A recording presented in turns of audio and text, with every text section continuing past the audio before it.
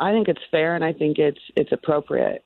There are some really great defenders in this league from the guard position. You know, you look at Rudy Gobert winning Defensive Player of the Year. It's so difficult for guards who are in pick and roll action all the time and defending, you know, ball handlers to be kind of so highlighted defensively and for it to stand out so much because they're in so much more action. And this isn't to take away from Rudy Gobert. He is absolutely deserving and phenomenal, but you don't see as many kind of guards winning like Defensive Player of the Year in the NBA. A lot of it has been kind of traditionally a little bit more big man oriented because they're cleaning everything up at the rim, and it's the blocks, it's those things that kind of stand out on highlight reels. But Davion and what he's able to do and his angles and his center of gravity and how he really, I mean, saying he has a nose for the ball, it kind of sounds a little bit odd, but next time you kind of watch the game, you guys, and you see a play,